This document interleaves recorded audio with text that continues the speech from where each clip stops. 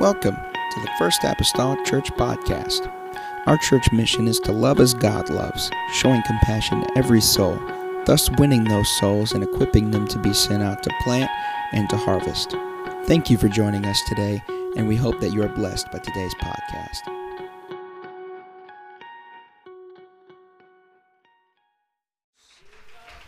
Let's give the Lord some praise together. Hallelujah, hallelujah.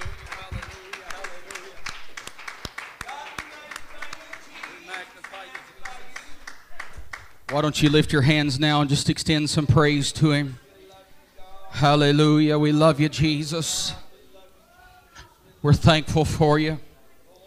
We're thankful for you. We're thankful for you. Hallelujah, hallelujah, hallelujah. Hallelujah. Look at your neighbor tonight and tell him, I'm glad for the Lord. Amen. You may be seated. Lord bless you. The life and times of Moses is a very colorful and storied set of events. It takes place over a span of several decades, all of which lead up to a particular point in Moses' life that he would have to make a very clear and distinct decision. He would have to choose which life he would live. Moses had, as we know the end of the story as the readers now, he had two choices. He could maintain the status quo of his life, stay in the palace, and ultimately live beneath his purpose and calling of God. Or he could choose the call of God, walk away from the family which he knew. Now, we are very comfortable talking about the story of Moses. We are the readers of the end of the story. We know by now, if you've been reading your Bible for any length of time, we know by now when you start rereading the story from the beginning, you already know how it ends. So we're very comfortable talking about the life and times of Moses. We're comfortable even talking about how he walked away from everything that he knew. And I appreciate the worship this evening because I find that worship, if you don't understand any other reason for worship tonight, worship is a sedative that allows us to take the Word of God when it's not something that makes us shout. So I'm stepping tonight into a spiritual operating room, and I'm thankful for the anesthetic and the physician who has gone before us to help us lay the groundwork for what he would like to say to his people tonight. We're comfortable talking about Moses because it's not us. It's okay for us to talk about how Moses suffered. It's okay for us to talk about how Moses went through persecution from those that he thought loved him because he went to the other side. We don't even mind understanding that Moses walked away from family. Amen. It's easy to talk about. Moses walked away from family. Say, well, Brother Mason, it wasn't his real family. He didn't know that yet. As far as he knew, it was his family. Moses walked away, and it's okay. I'm not trying to be sarcastic tonight, but it's okay because it's not us. What we're not okay with as human beings in the 21st century, oftentimes, is hearing that God expects us to make similar changes in our life. It's hearing that we're not always right. And sometimes God wants us to change. It's hearing that our perception of rightness or correctness does not always equal God's perception. Hearing that God expects us to put Him before family. We're not always okay with that. We're not always, I realize I may appear tonight like I'm starting at the end, but I'm really not. But we're not always okay with hearing that God expects us to put Him front and center of every single thing We do. We're not always okay hearing Pastor tell us in marriage teaching that husbands, you're to put God before your wife. We're not always okay hearing us say in marriage teachings, wives, put God before your husbands. The recipe to having a happy marriage is making sure you don't put your spouse above God. Amen. We're not always okay hearing that. I didn't come to preach on that tonight. I'm just identifying what we're not okay with. We're not always all right hearing that. We don't like to hear that. Hearing that God values obedience over excuses. And that He might not be as understanding as we point Him out to be sometimes. He's an understanding God. He's a loving God. He's a faithful God. He's a gracious God. But the Bible in the Old Testament also says He's a terrible God. So, Brother Cook, I'm just trying to articulate tonight the option that God might not be as understanding as we think He is. So when we start hearing these types of things and we start discussing them or someone else starts discussing them, we don't talk about them because we don't want to think about it.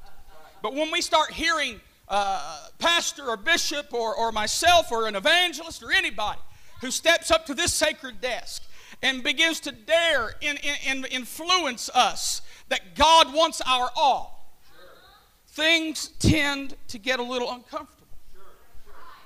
Because here's the reality, ladies and gentlemen. You can say amen all you want to. That doesn't mean you believe it. It means you putting on a good show for the person sitting next to you because you don't want them to know you don't believe it. Amen. So things get a little uncomfortable. Things get a little edgy. When we start declaring that God's word is meant for each and every one of us and that it's more than a fairy tale. Amen.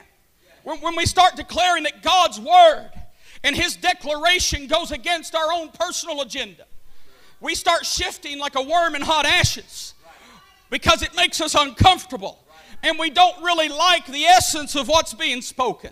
When we dare have enough boldness to get behind a pulpit and declare that living for God requires more than being nice, polite, and generous. Be as nice as you want to. I think the children of God should be. But that is not salvation. Amen. Nice is not saved. But you can't be saved and not be nice.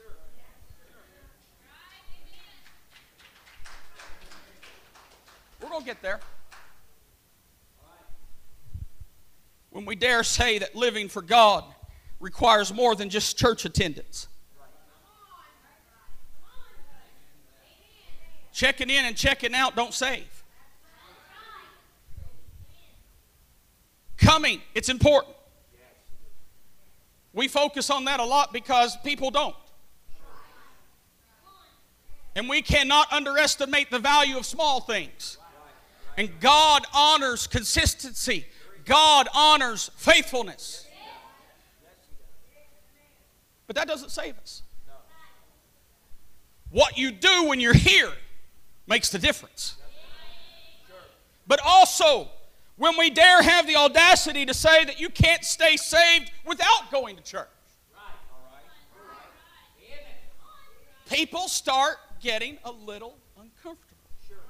If you're a little astute with your senses right now, you would understand that it's a tad bit stiff in this moment because you don't know what I'm going to say next. Normally, it takes us a while to warm up before we start getting this bold. I didn't have that option tonight. People start getting a little uncomfortable. As long as we tell stories like we're in a kindergarten Sunday school class and there's no conviction or change involved, we're okay. But the moment we dare say we need to be doing something different, we start getting uncomfortable. Because there's a spirit of this age that says, don't tell me what to do. There's a spirit of this age, and it's present. It's present. If you are going to be honest with yourself and with God, and if you are an employee in any public facility, you have witnessed it. It's present. I have employees who walk out before lunch because they don't want to be told what to do. People don't like being told what to do. But the Bible is not 21st century centric. It is what it was, and it is what it is, and it is what it's going to be, and that's the eternal Word of God. As soon as we start talking about things like faithfulness, commitment, sacrifice, giving, change, people start getting uncomfortable. I want to pause right here and remind us that the angel of the Lord appeared unto Joseph in a dream in Matthew 1:21 and said, "And she shall bring forth a son, and thou shalt call his name Jesus, for he shall save his people from their sins." The plan of salvation, ladies and gentlemen, never called for us to stay the same and just attend church, pat our hands, say an amen, and go home feeling all warm and fuzzy. But God's plan for man calls for us to change. Hallelujah.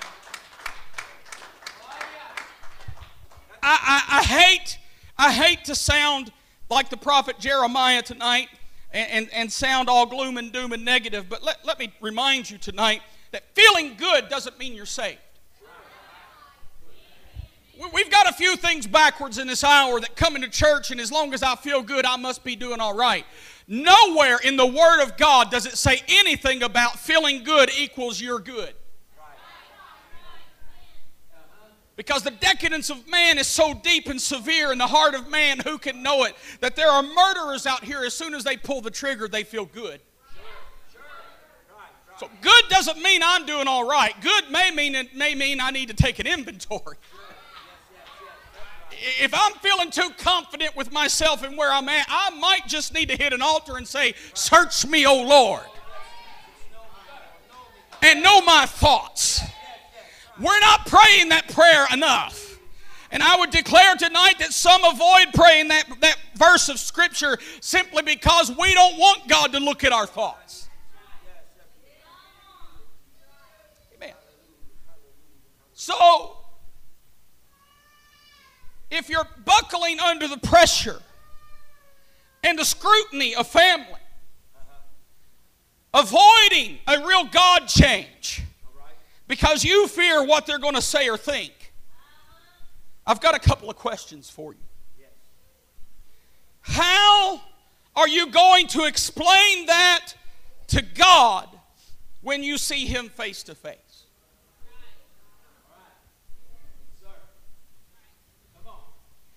And if you're misunderstanding me tonight, I am preaching for you, not against you. And in the tadness of uncomfortableness, you may not understand the difference in this moment, but hopefully you will someday. Another question I would pose to you this evening is, when did your salvation, which comes only from God, become less important than your family's opinion?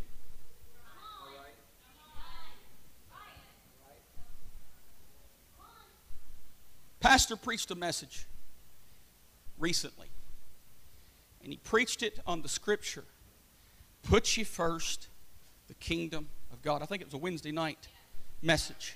If you were not here that Wednesday night, regardless of the reason, you need to get it. Buy the CD. Hook up to it on podcast. Every single person who walks into these church doors needs to hear that message. You miss the visuals that accompany it, but you need to hear that message. It's a must. You need to put it on your bucket list for January. It's a must. you need to understand the logistics of God's Word and how it applies to your life when you put God first. We've got to think differently in the apostolic church than the world thinks. We can't afford to fall into this umbrella of relevance and get so sensitive that we're afraid to declare the Word of God. Ladies and gentlemen, let's get our feelings off of our shoulder tonight. Let's let the Holy Ghost take charge. And let's understand that if you truly and genuinely put God first, you will have a desire to hear the Word of God.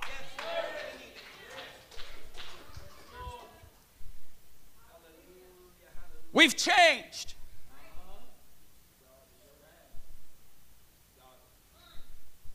I may be preaching to our more tenured saints tonight more than our newer folks.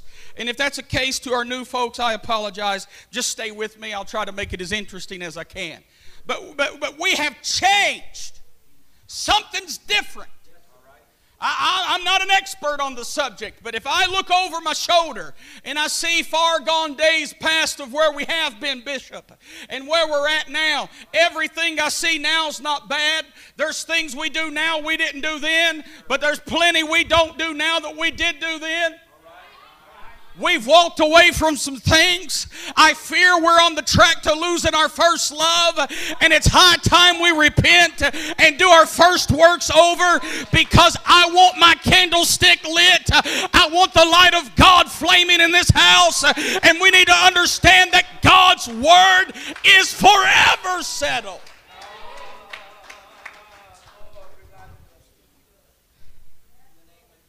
But we put so much before God. I'm not trying to provoke you to anger tonight. I want to provoke you to think. I want to provoke you to repentance. I want to provoke you to look at the Word of God and just see if I might be right. But I've got one more question to ponder. And this is as blunt as I hope to be in this message. But I need to be clear, because we tiptoe around the tulip so much, we lose the meaning of what it is we're trying to say.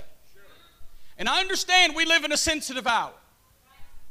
We've got a presidential candidate who got on Facebook and held up a billboard that said Merry Christmas. And it's caught more attention than those who want to kill us. We live in a sensitive hour where everybody's got their feelings on their shoulder and everybody's looking for a reason to be offended.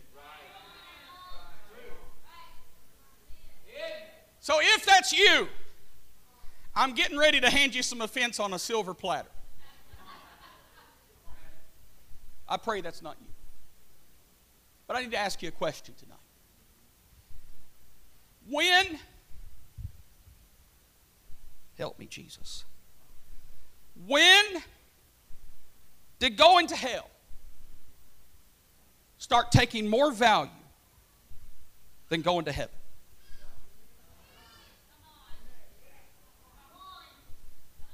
Because, ladies and gentlemen, there are only two options. When you remove all the fluff, the lights, the speakers, the fan, the decorations, the music, and the singing, when you remove all of the extras, at the end of it all, we'll be stripped down to just our base self. There's two destinations. You're either going to heaven. Help us, Lord. There are no other options.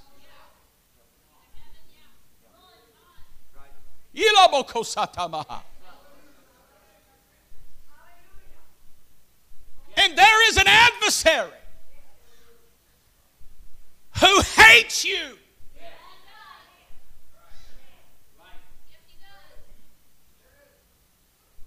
Pastor, I just don't know what I've done. Maybe the right thing.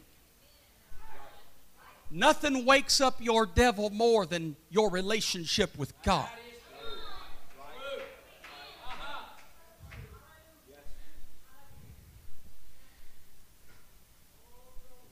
We need an awakening in this hour. Touch your neighbor tonight and tell him, I want to be awakened. A declaration was made to the Egyptian Pharaoh through God's man Moses. And he declared, let my people go. You know the story. They were in bondage. They desired freedom. They couldn't get loose without someone letting them go. Similarly, we have certain types of bondages in our lives that disrupt our walk with God. However, these are of our own doing. Our choices decide whether or not we're held in the bondage of our adversary. I've come tonight to make a different declaration, but one that is no less important. And it also focuses on releasing God's people from their bondage. And I present this to you tonight as if it's a statement from God Himself. Instead of let my people go, I've come to declare tonight, my people let go. My people, God speaking, let go. God led Moses and his people to a mountain called Sinai. On Sinai, God gave Moses the law and the tabernacle plan. After this, God led His people directly to the land of promise. The promised land is full of enemies that God is going to deliver into the hands of His people. God gives Moses instructions and He sends out spies to search the land of Canaan. 12 men, one from each of the tribes of Israel, go out to the land of Canaan to search it out. And among the 12 men, we must take note specifically of 2 of these men. Their names are, as you know them, Joshua and Caleb. Numbers chapter 13 and 17 says, and Moses sent them to spy out the land of Canaan and said unto them, get you up this way southward and go into the mountain and see the land what it is and the people that dwelleth therein, whether they be strong or weak, few or many, and what the land is that they dwell in, whether it be good or bad, and what cities they be that dwell in it, whether in tents or in strongholds, and what the land is, whether it be fat or lean, whether there be wood therein or not. And be ye of good courage, and bring of the fruit of the land. They were given specific instructions. See what the land is. See where there are few and where there are many. See what kind of land they live in. Is it good land? Is it fertile soil? Is it bad soil? Is it good land? See what kind of cities they live in. Are they walled and fortified, or are they just villages and tents? See where they're weak and where they are strong. The whole concept of these spies, the whole strategy that God was given, was for them to go and to determine how they were going to conquer the promised land. They were to return with the design of the land and its inhabitants so they could plan their attacks. Because you're not going to send 5,000 soldiers against 100 people. And likewise, you're not going to send 100 soldiers up against 5,000 people. So they needed to know what they were going up against. They needed to know how they were going to accomplish this great feat of taking the promised land. It's important that we know what God did not instruct them to do. They were not told to go and determine if they could conquer. They were instructed, go and see. They were going to go and determine how they would, not if they could. Ladies and gentlemen, our adversary today wants to confuse you between the difference of how you're going to get your victory versus if you are going to live a victorious life. Ladies and gentlemen, we need to understand clearly today that it is not the will of God that we determine what is going to happen. It's the will of God that we determine, God, I want you to say how it's going to happen. Not if. We live in an if society too much. In the church world, we say if way too much. We need to stop using that preposition and replace it with how. I don't know if God's going to. No, I don't know how God's going to do it. Clap your hands to the Lord.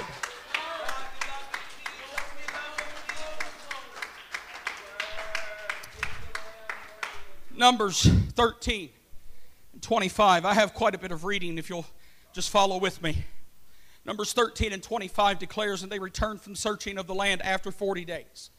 And they went and came to Moses and to Aaron and to all the congregation of the children of Israel, unto the wilderness of Paran, to Kadesh, and brought backward unto them and to all the congregation, and showed them into the fruit of the land. Yes.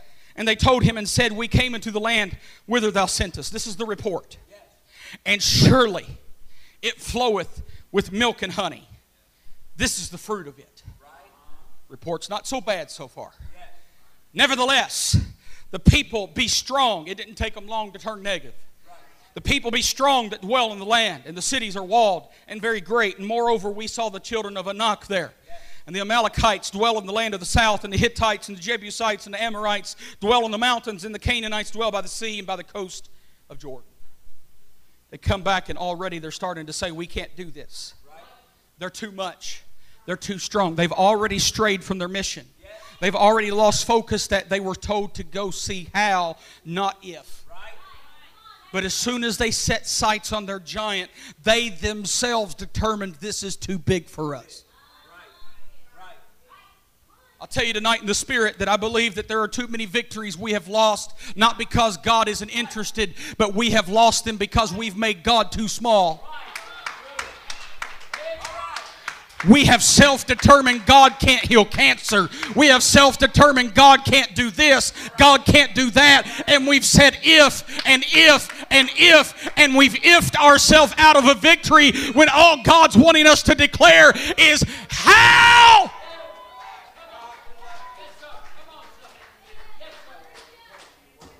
Yeah. I continue on in my reading in verse 30. And Caleb stilled the people before Moses and said, let us go up at once and possess it. Finally, somebody with some sense. Right. He says, hey! I could put it in 21st century vernacular. Hey, shut up! Right.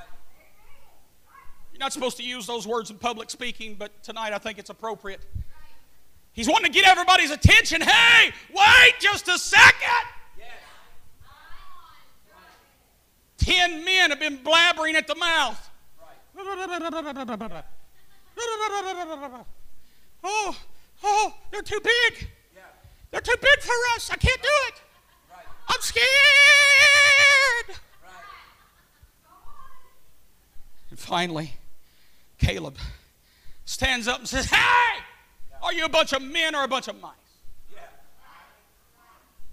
Listen to what I've got to declare. Yes. Let us go up, right. Not tomorrow, no, not after we work out and get our bench press up a time or two, right. Not after we declare we're just a little bit stronger than we are today, right. Not after we give Junior a little bit more time to grow some inches in height. Right.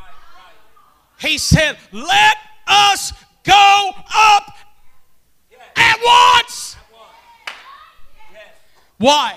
Because Caleb didn't lose his vision of the mission. Right. Caleb understood it wasn't a matter of if. Right. Caleb understood that God was not in question. God was not on trial. Right. The power of God was not the question of the hour. The question of the hour was, how are we going to do it? I may not know how it's going to be done, but I can declare it tonight in the name of Jesus that every knee shall bow and every tongue shall confess.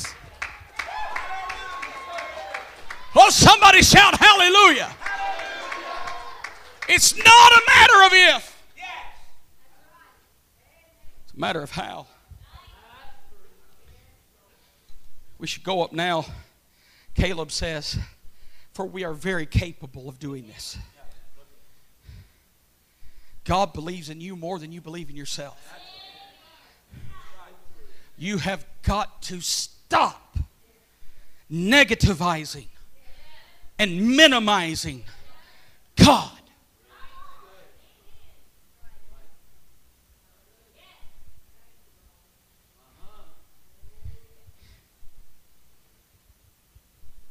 You will never get anything out of a worship service that you don't put in.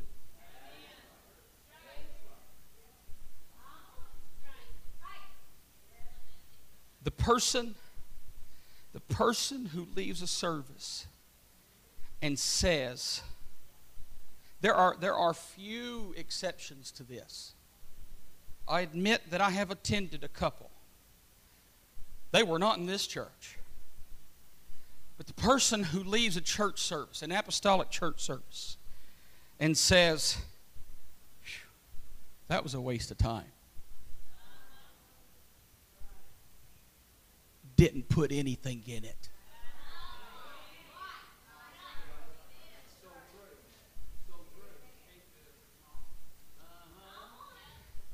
I saw these kids this morning standing up here. Man, didn't they do a great job? I know some of them's not here, but in case they listen to the podcast for whatever reason, I want them to know they did a great job. And to our not viewing audience, but our listening audience in days to come, I want you to know they did a good job.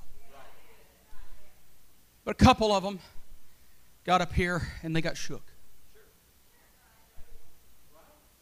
And I thought, man, that's so healthy. From a public be in front of people perspective, it was so healthy. Now, I don't want them to be embarrassed, but again, we oversensitize so much.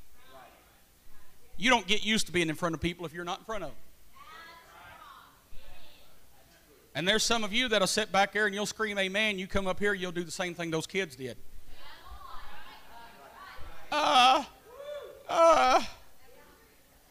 Pastor?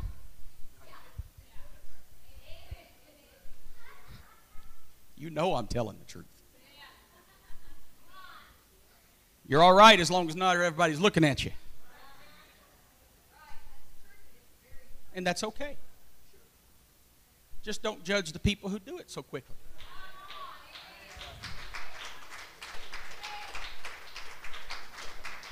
What's that got to do with your message? I'll tell you exactly what it has to do with my message. We check out too quick. Something goes wrong. Well, I guess God's just not for me. Something goes wrong. Ooh, I guess God just don't love me. Where did you ever see that just because God loves you, that everything is supposed to be great? I want to see that book. I need a copy of that on my headboard. I'll put it right where I sleep. There is nowhere in God's holy writ that He ever said every day was going to be great. But great is the one that holds every day. Great is the one that holds the how in His hands. Great is the one that I'm able to surrender my if and let Him say how. Come on, Caleb, speak to us. Let's go up and possess it. I got to stop screaming or I'm not going to make it through this whole thing. Verse 32 says, and they brought up an evil report of the land, which they had searched unto the children of Israel, saying, the land through which we have gone to search it is a land that eateth up the inhabitants thereof, and all the people that we saw in it are men of great stature. And there we saw the giants, the sons of Anak, which come of the giants, and, listen to it now, we were in our own sight as grasshoppers. I have to stop right here and explain. No one else told them that but themselves.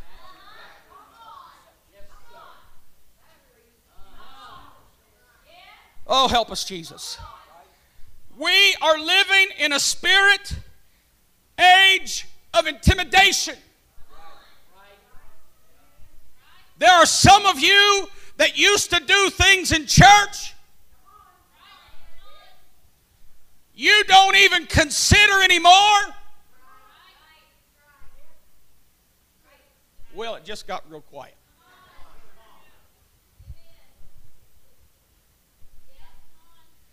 I believe, and if I'm wrong, Pastor can clean it up and tell me later. He's right and I'm wrong. But I believe that if God has at one time used you in the gifts of the Spirit, that God doesn't intend for you to go decades without operating in that gift.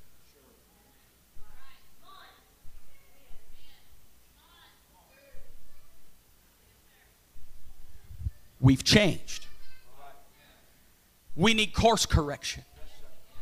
We need an understanding that if we used to be used of God in a certain area and we're no longer used of God in that area, what changed? Who moved? Again, I understand I'm not talking to our newer folks tonight. Not right now. But I'm talking to those who have known God long enough to know the difference. These men brought, the Bible says, an evil report. All they were told to do was how. And they made how an if. Let me tell you what that spells. That's a revelation of this hour. Let me tell you what it is. It's an inability to submit. I'm already on the limb, and I think I've already sawed off the branch, and it's going to fall before it's over, so I might as well just go for broke. I might have to retire early, Pastor. It's an inability to submit. We live in an hour, not just in the church. We live in a society where submission is a foreign concept.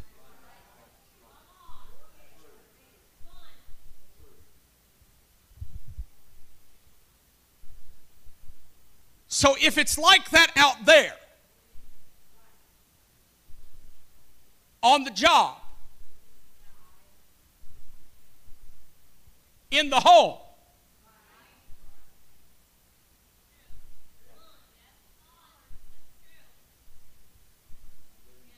quiet is often a determinant of hitting the nail on the head.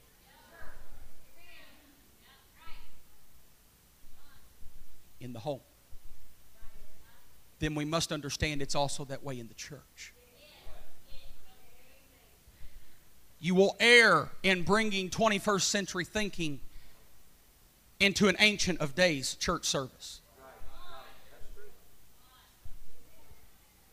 God doesn't think the way we think. He's not a democratic God. And I'm not talking about party lines. I'm just talking about democracy. God is not a democratic God. Our church society is not a democracy. We don't take polls to see what you want to do next. It is the Word of God. No one told them but them. And the reason why is because they would not submit to the instructions they were given. They were told, figure out how. They refused to figure out how because they couldn't imagine faith and trust in those who sent them. I know I'm preaching right now. But they were sent on a mission. They had leaders that sent them on a mission. And all their report did was tell their leader, I don't trust you. Because you said how, and I went, and I'm telling you, it's not how, it's if. It's a spirit of arrogance that causes us not to submit because we think we know better.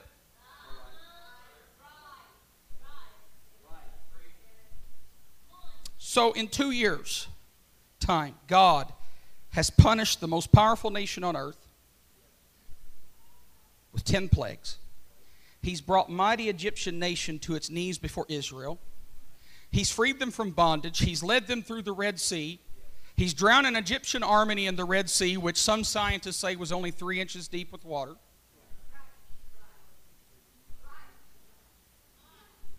This is where we have to tighten the belt and hold on in our belief.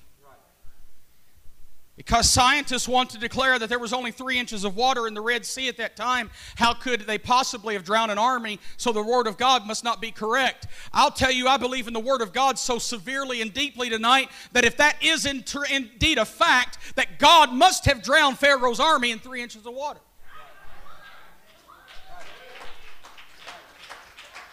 Depth matters not. Volume of water matters not. The Bible says He separated it and they walked on dry ground. Led them through the wilderness, gave them water to drink, gave them manna to eat. Conquering the land of promise. I don't know, it's common sense to us readers now because we see the end of the story. But when they were living it, they couldn't see how easy it was. Compared to everything else God had already done for them. So there's some things we need to let go of. And I'm hurrying. We need to let go of doubt and disobedience. Because the two are connected. You don't have disobedience without doubt.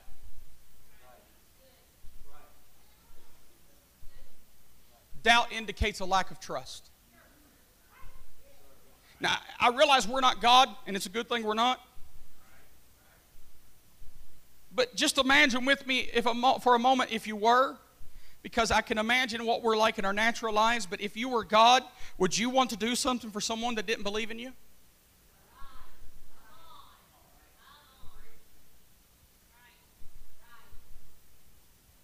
We often judge the Israelites harshly because we can see the end of the story. So how could they possibly act so ignorantly? On the flip side, how are we different?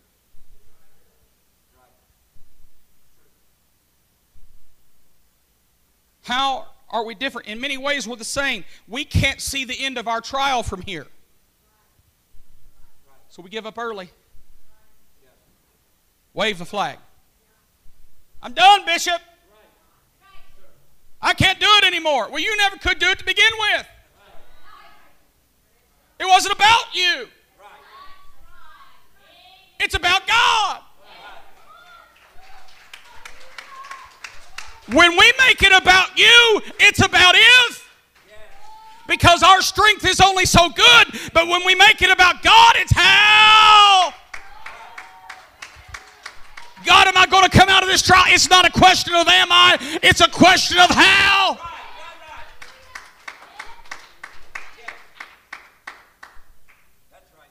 When we make it about if, we try to determine how it's going to be done. And if the outcome is not what we like, if the outcome's not what we like, then all of a sudden God didn't answer our prayer.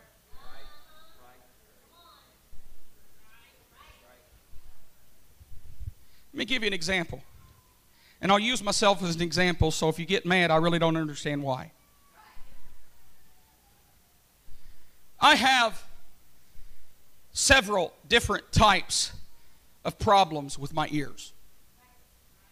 Several different diseases that according to the doctors, they will never go away.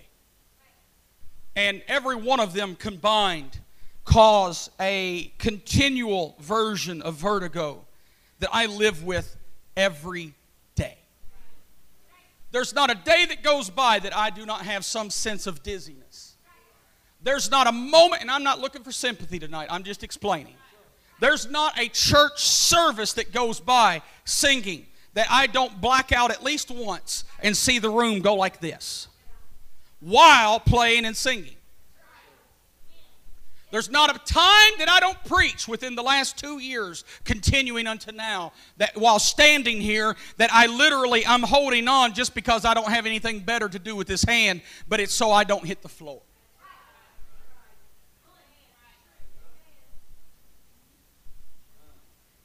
But He's still a healer. And by comparison to where I have been, He has healed me.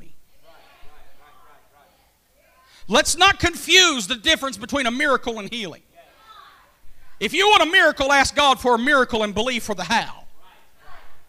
But if you're asking God for healing, let Him take His progressive time. It's a process. But let me tell you what else also is included in that process. There were certain things I had to remove from my diet.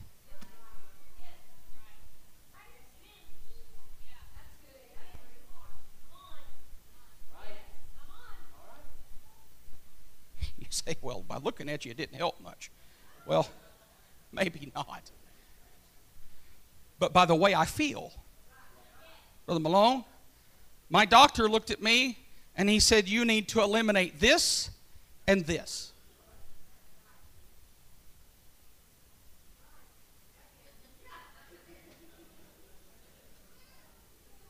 Are you serious? The moment he said that, one of them was caffeine. This was 6 years ago. Because he is hailed as the best ear, nose, throat doctor in the tri-state area outside of Nashville and Indianapolis. And he looked at me and he said, you're special. Thanks, Doc. No Christmas gift for you. He said, I honestly don't know what to do. My shoulders sank, Brother Freddie. My God, I'm going to live with this the rest of my life. He said, yes. He said, but there's a few things we can toy with and we can try to see if it helps. He said, the first thing you need to do is you need to eliminate caffeine from your diet. Now, in the moment he said that, if you know anything about my affection for coffee, you know I don't touch Folgers or Maxwell House. Brother Terry, I'm going for the strong stuff. I want it pouring out like molasses. And I want it standing up 3 days later. Triple, quadruple shot espresso. Chase it with a Mountain Dew and then have another cup of coffee.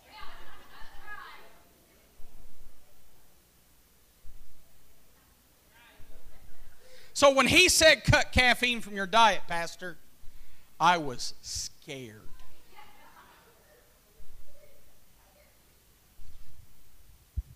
I said, are you serious?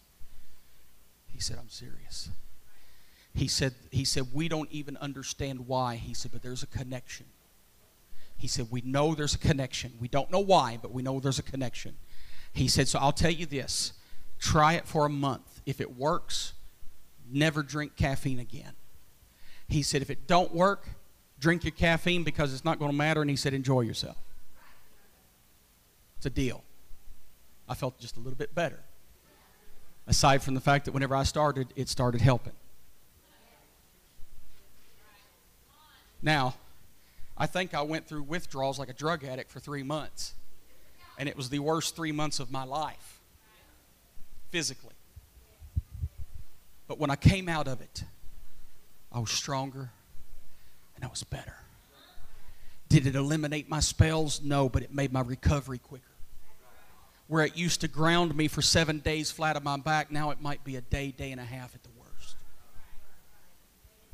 Why are you telling us this? I'm telling you because I had a contributing element to my victory. Too often we are dependent solely on God, thinking that we have no influence in the matter. I'll just do whatever I want to and let God take up the slack.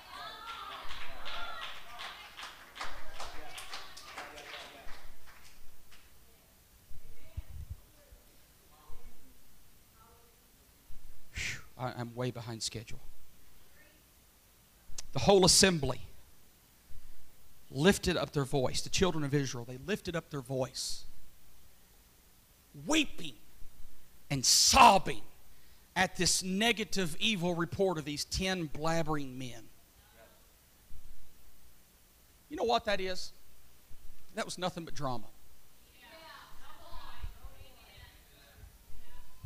Plain and simple. Why do you say that? Because they were not weeping in the Spirit.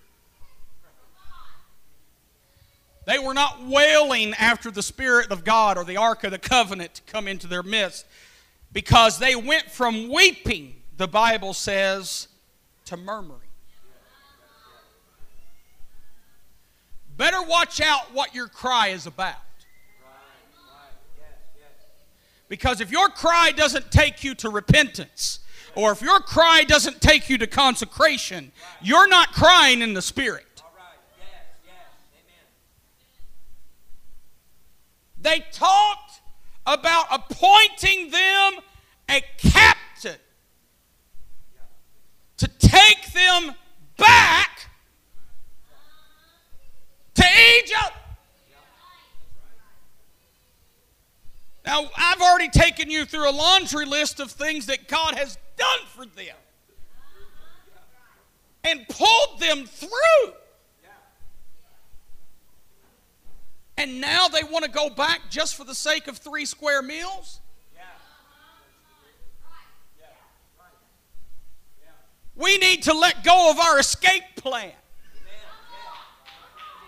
You need to approach your life with God all or nothing. This is not a compromising 50-50 relationship. God, I'm in. God, I'm in. God, I'm in. God, I'm in. Church just shouldn't be some journey that if it works out, great, but if it not, I'm on my way. If you make church and your walk with God optional, I guarantee you undeniably and unequivocally it will become the option.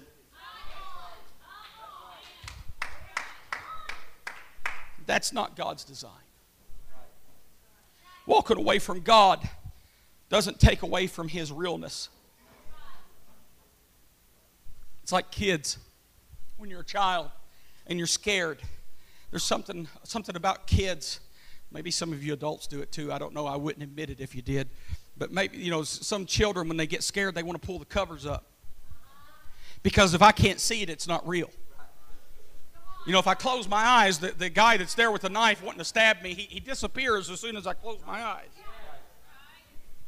The evil's just gone. Well, we know that's not real. We know that's not how it is. So walking away from God doesn't take away from the fact that God never walked away from you. So God gets angry with His people. And I'm going to fast forward just a little bit for the sake of time. But God gets angry with His people. And He puts a punishment on them. And there's a certain group of people among these in the children of Israel. He tells them, you're going to die in the wilderness. They have spent 40 days in the wilderness just wandering around. So God cursed them for a year per day. And said this journey that by geography tells us should only have taken 11 days. Now they're cursed to stay in the wilderness for 40 years. It wasn't because they couldn't find where they were going. They were disobedient. I know it gets stiff and cold when we start talking about submission and obedience, but you're not understanding how important it is to God. So He said, you're going to die in the wilderness. Your children, if they're 20 and under, they're going to make it. That's what God said. Sentence was passed by God. The people, they finally realized and started mourning. But let me ask you a question tonight. How much more does God really need to do to you to prove to you? It's like every time we go through a trial, God's put back on trial. All right, God, you prove yourself to me this time. I'll live for you. He pulls through one more time. And then we push the limitations of God so far that He finally just says, you know what? If you don't want to love me because you love me, I'm done. And then the next trial we go through, God's not there, and we say, well, He never loved me anyway.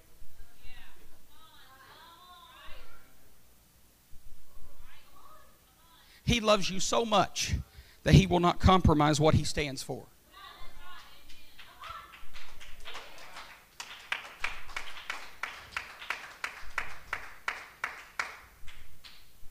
They want to select this captain.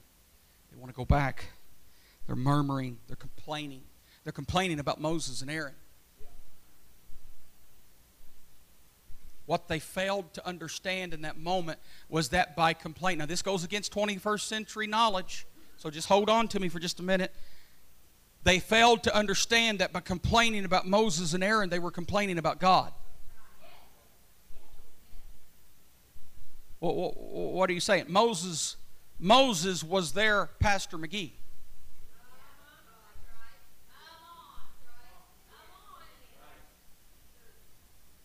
Now, he didn't ask me to say this tonight, but I'm going to say it. Because I think it needs to be said, because we're human and we're flesh, and if we don't hear it, we won't practice it. So we need to hear it. I grew up hearing a statement, that which ceases to be preached ceases to be practiced. And oh, is that ever so true? I realize that the beauty of our salvation, Bishop, is that we can go to God ourselves. I realize that. Perhaps we don't do that enough. But I realize that's the beauty of our salvation. We don't have to come to someone and say, will you talk to God for me? We don't have to wait once a year. We can go straight to God. But let me make sure that you understand something very clearly. When it comes to the breaking of the Word of God, in the presence, in the house of God, no matter what type of session it is, if it's in the office, in a one-on-one, or behind this sacred desk, this is God to you. The voice. I'm not saying you worship Him, but you listen to Him. He is God's man for this hour, and it's His voice we listen to. Let me tell you something. I feel this so strongly, and I've got enough Bible to back up what I'm saying tonight if you want to challenge it. But let me just hear me out. If you approach God directly, as you should, on a Wednesday morning, and you come to church that night, and pastor gets up and preaches something, and it's the direct opposite of what you thought God declared to you that morning, there's only one of you that's right.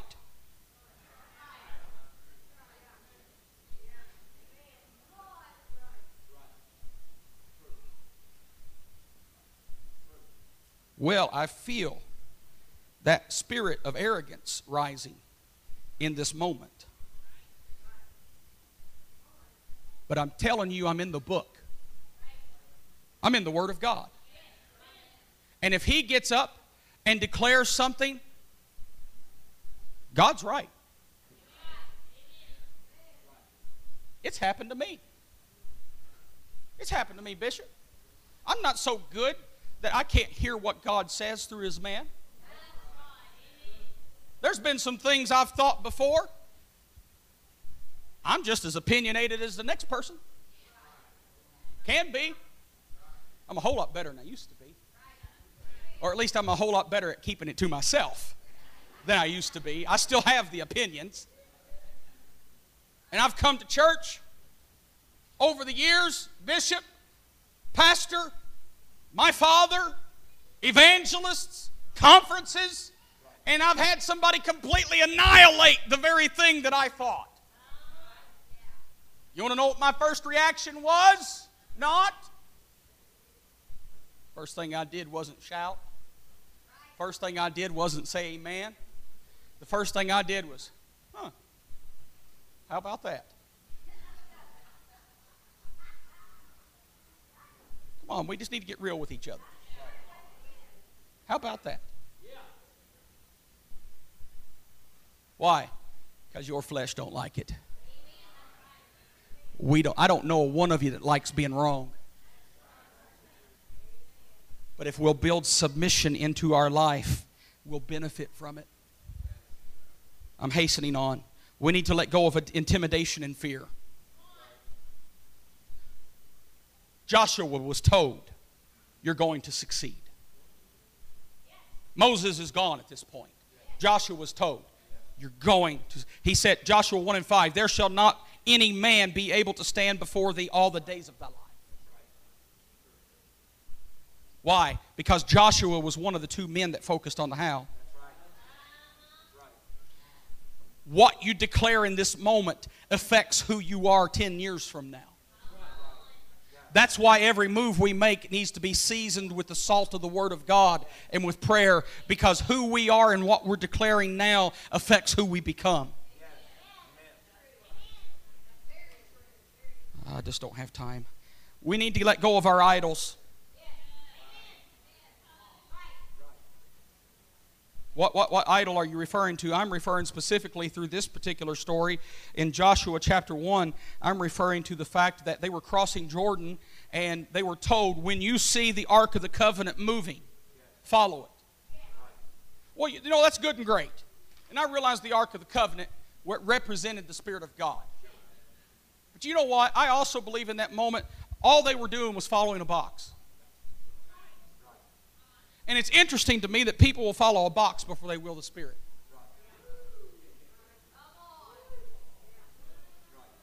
We need to let go of our idols. Yes, the ark was sacred, but it was just a representation. It wasn't the Spirit of God. If you have the Holy Ghost tonight, you have more power than that box did. But we want to idolize the children of Israel following after a box when we've got the God of the box in our life.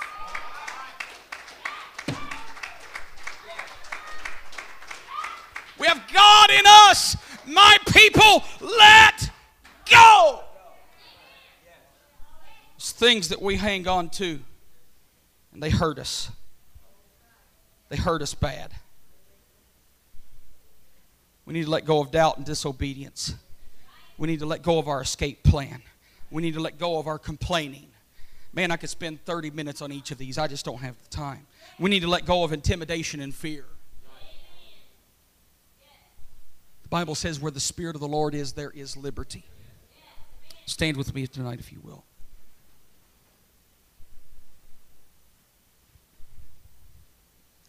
I don't even know how to bring this to an altar call tonight. There's things we need to let go of. I've preached too long, but the hour's still early.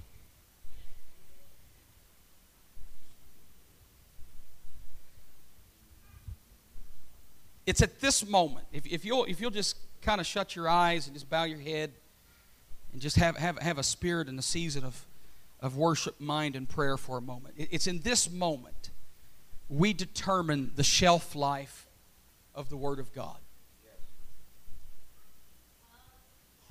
It's not the amens you render. It's in this moment you either accept or reject. This is the critical moment. I know sometimes we get hurried in this life, and at this moment where we've got our eyes set on the car and the restaurant, and we're ready to go. But it's at this moment we determine, am I going to accept this or am I going to reject this? This altar is open tonight. Thank you for listening. If you would like more information about our services and activities, you can find us on Facebook, Instagram, and Twitter with the username FACMC. Again, that's FACMC. Thank you, and have a blessed day.